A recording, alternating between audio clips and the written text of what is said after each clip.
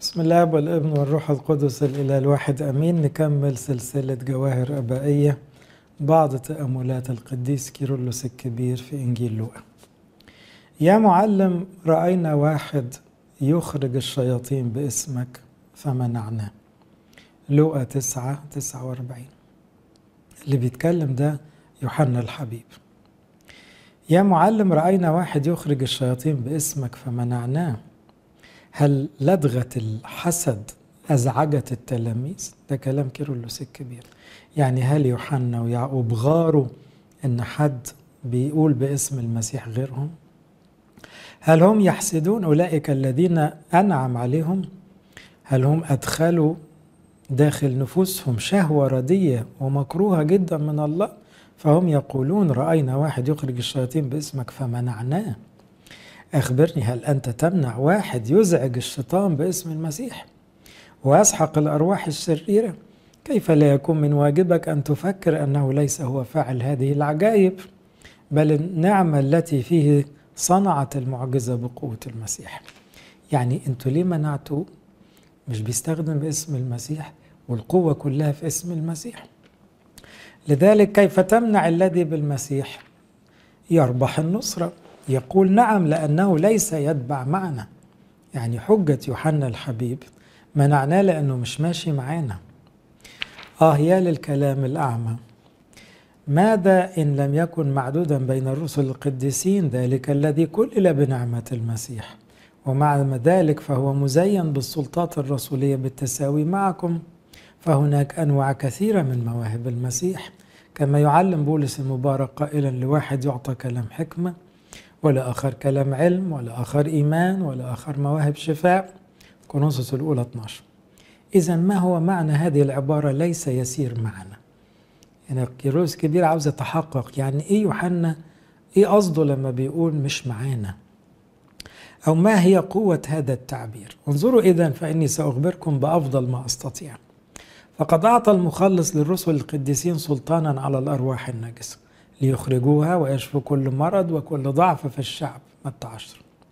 هكذا فعلوا، ولم تكن النعمة المعطاة لهم غير فعالة، لأنهم رجعوا فرحين قائلين يا رب حتى الشياطين تخضع لنا باسمك.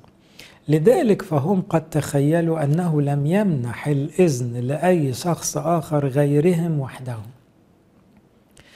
أن يتوشح بالسلطان الذي منحه لهم.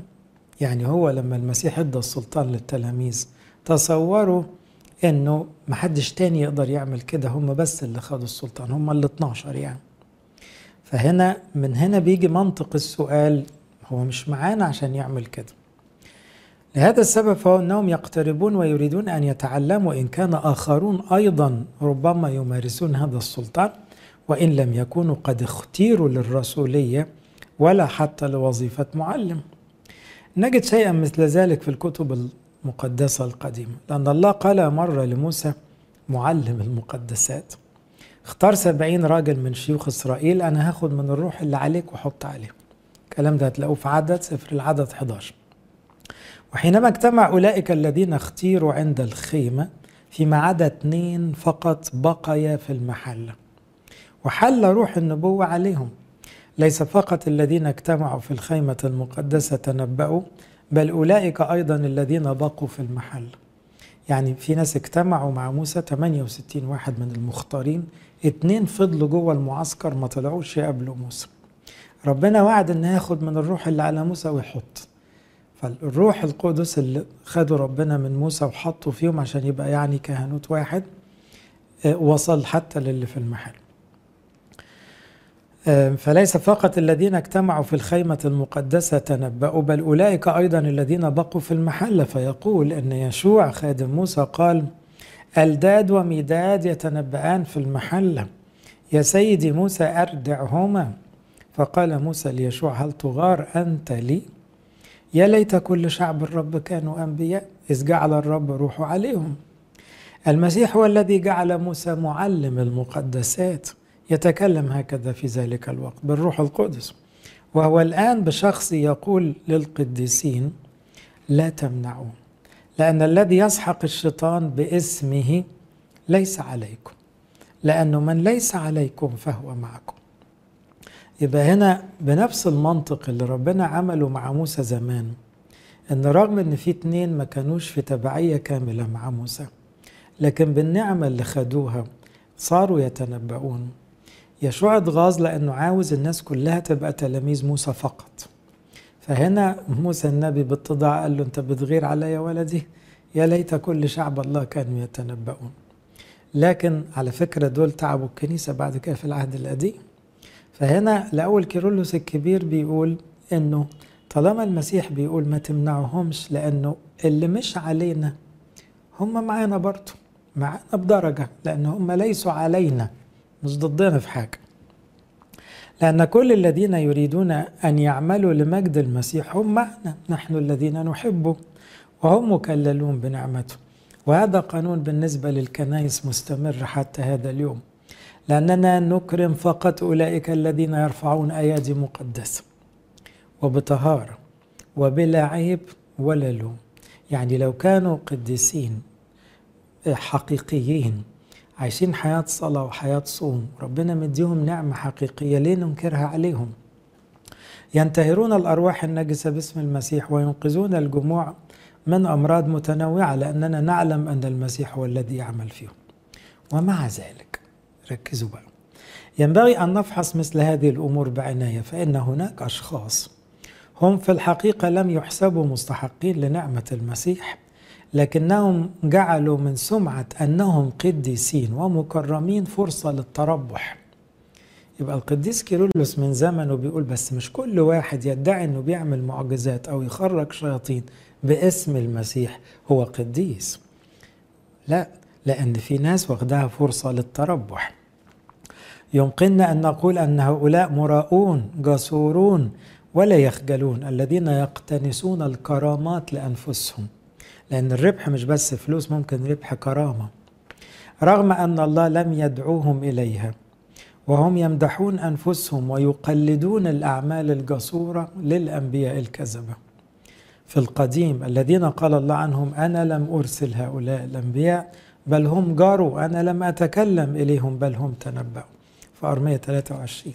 يعني في ناس من ذواتها كده بتدعي روح النبوة وتدعي السلطان وتعمل حاجات بحثا عن المجد الباطل وعن الكرامة وعن الربح القبيح. هكذا أيضا يمكن أن يقال عن هؤلاء أنا لم أقدسهم، ولكنهم ينسبون الموهبة لأنفسهم كذبا، فهم لم يحسبوا مستحقين لنعمتي، ولكنهم بخبث يقتنسون تلك الأمور التي أمنحها لأولئك الذين هم وحدهم مستحقين نوالها. يبقى رغم أنه ربنا يسوع قال ليوحنا ليه تمنعوا اللي مش علينا معانا، وإنما القديس كيرلس الكبير بيحط تحفظ ده على اعتبار أن الناس دول أتقياء وبإيمانهم البسيط استخدموا اسم المسيح، لكن هناك ناس بتدور على كرامته ومجدها ولم يرسلهم المسيح ولم يدعوهم لهذه النعمة، هم دول بقى اللي بينصبوا نفسهم ويعاملوا معاملة الأنبياء الكذب. هؤلاء إذ يصنعون مظهرا للصوم يمشون بحزن وعيونهم ساقطة إلى أسفل، يعني ممكن يظهروا نوع من الأمور كده من أجل الكرامة برضو عشان يكملوا الصورة يعني، بينما هم مملؤون خداعا ودناء. هناك بعض الناس الذين يستعملون من وقت لآخر تعازيم وغمغمات معينة كريهة، وبخبث يعملون تبخيرات معينة، أو بالترجمة أشخاص يحرقون أطيابا، مش بخور الكنيسة، لا يعني ليهم طرقهم كده، ويوصون باستعمال التمائم. شوفوا من زمن كيرلس الكبير في ناس تتمتم وتجيب تميمة وتجيب تعزيم وغمغمات كده وشوية روايح معينة، ويقول واحد من الذين اشتركوا في هذه الممارسات بدون تفكير ولكنهم في تعزيمهم يستعملون اسم رب الصباوت.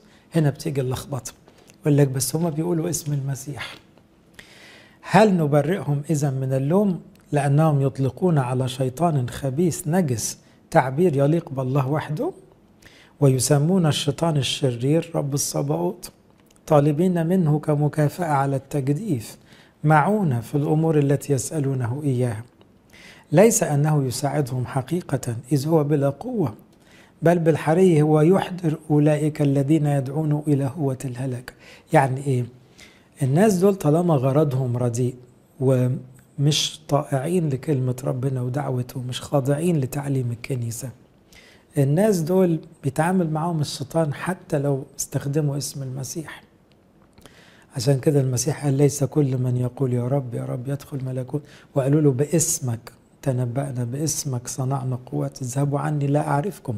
إذا استخدام الاسم ممكن حتى الشيطان يستخدمه، لأن الشياطين كانت تخرج وهي تقول أنت المسيح.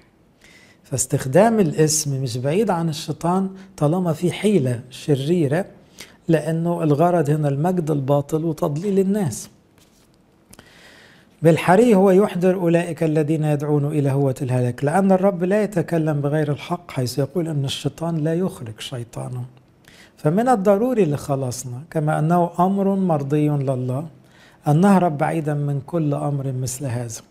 حينما ترى واحدا قد تربى ونشأ في الكنيسة وهو طاهر وبسيط وبدون رياء وطريقة حياته جديرة بالاقتداء، يعني لما تبص على واحد معروف سيرته كراهب تقي فعلا وخاضع للكنيسة والنقاوة طبعه ومن ثمارهم تعرفونهم، يقول عليه إيه؟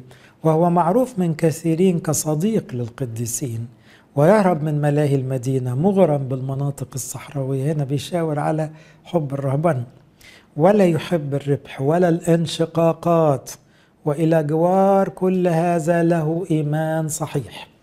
يبقى القديس كيرلس الكبير بيأكد لو واحد إيمانه مش صحيح وعمل إخراج شياطين ما تمشيش وراه، ما تصدقش. الشياطين ممكن يلعبوا بالناس، يطلع ويدخل، ممكن أي حاجة. إذن هنا بيأكد أنه مع التقوى الحقيقية والقداسة والنقاوة في إيمان مستقيم بواسطة فعل الروح القدس يصير مكرما بواسطة نعمة المسيح. يعني مثل هذا الإنسان التقي واللي إيمانه مستقيم ربنا يستخدمه فعلا ويبقى عمل إلهي مكمل لعمل الرسل، ليكون قادرا أن يعمل تلك الأمور التي هي بواسطة المسيح. إلى مثل هذا اقترب بثقة.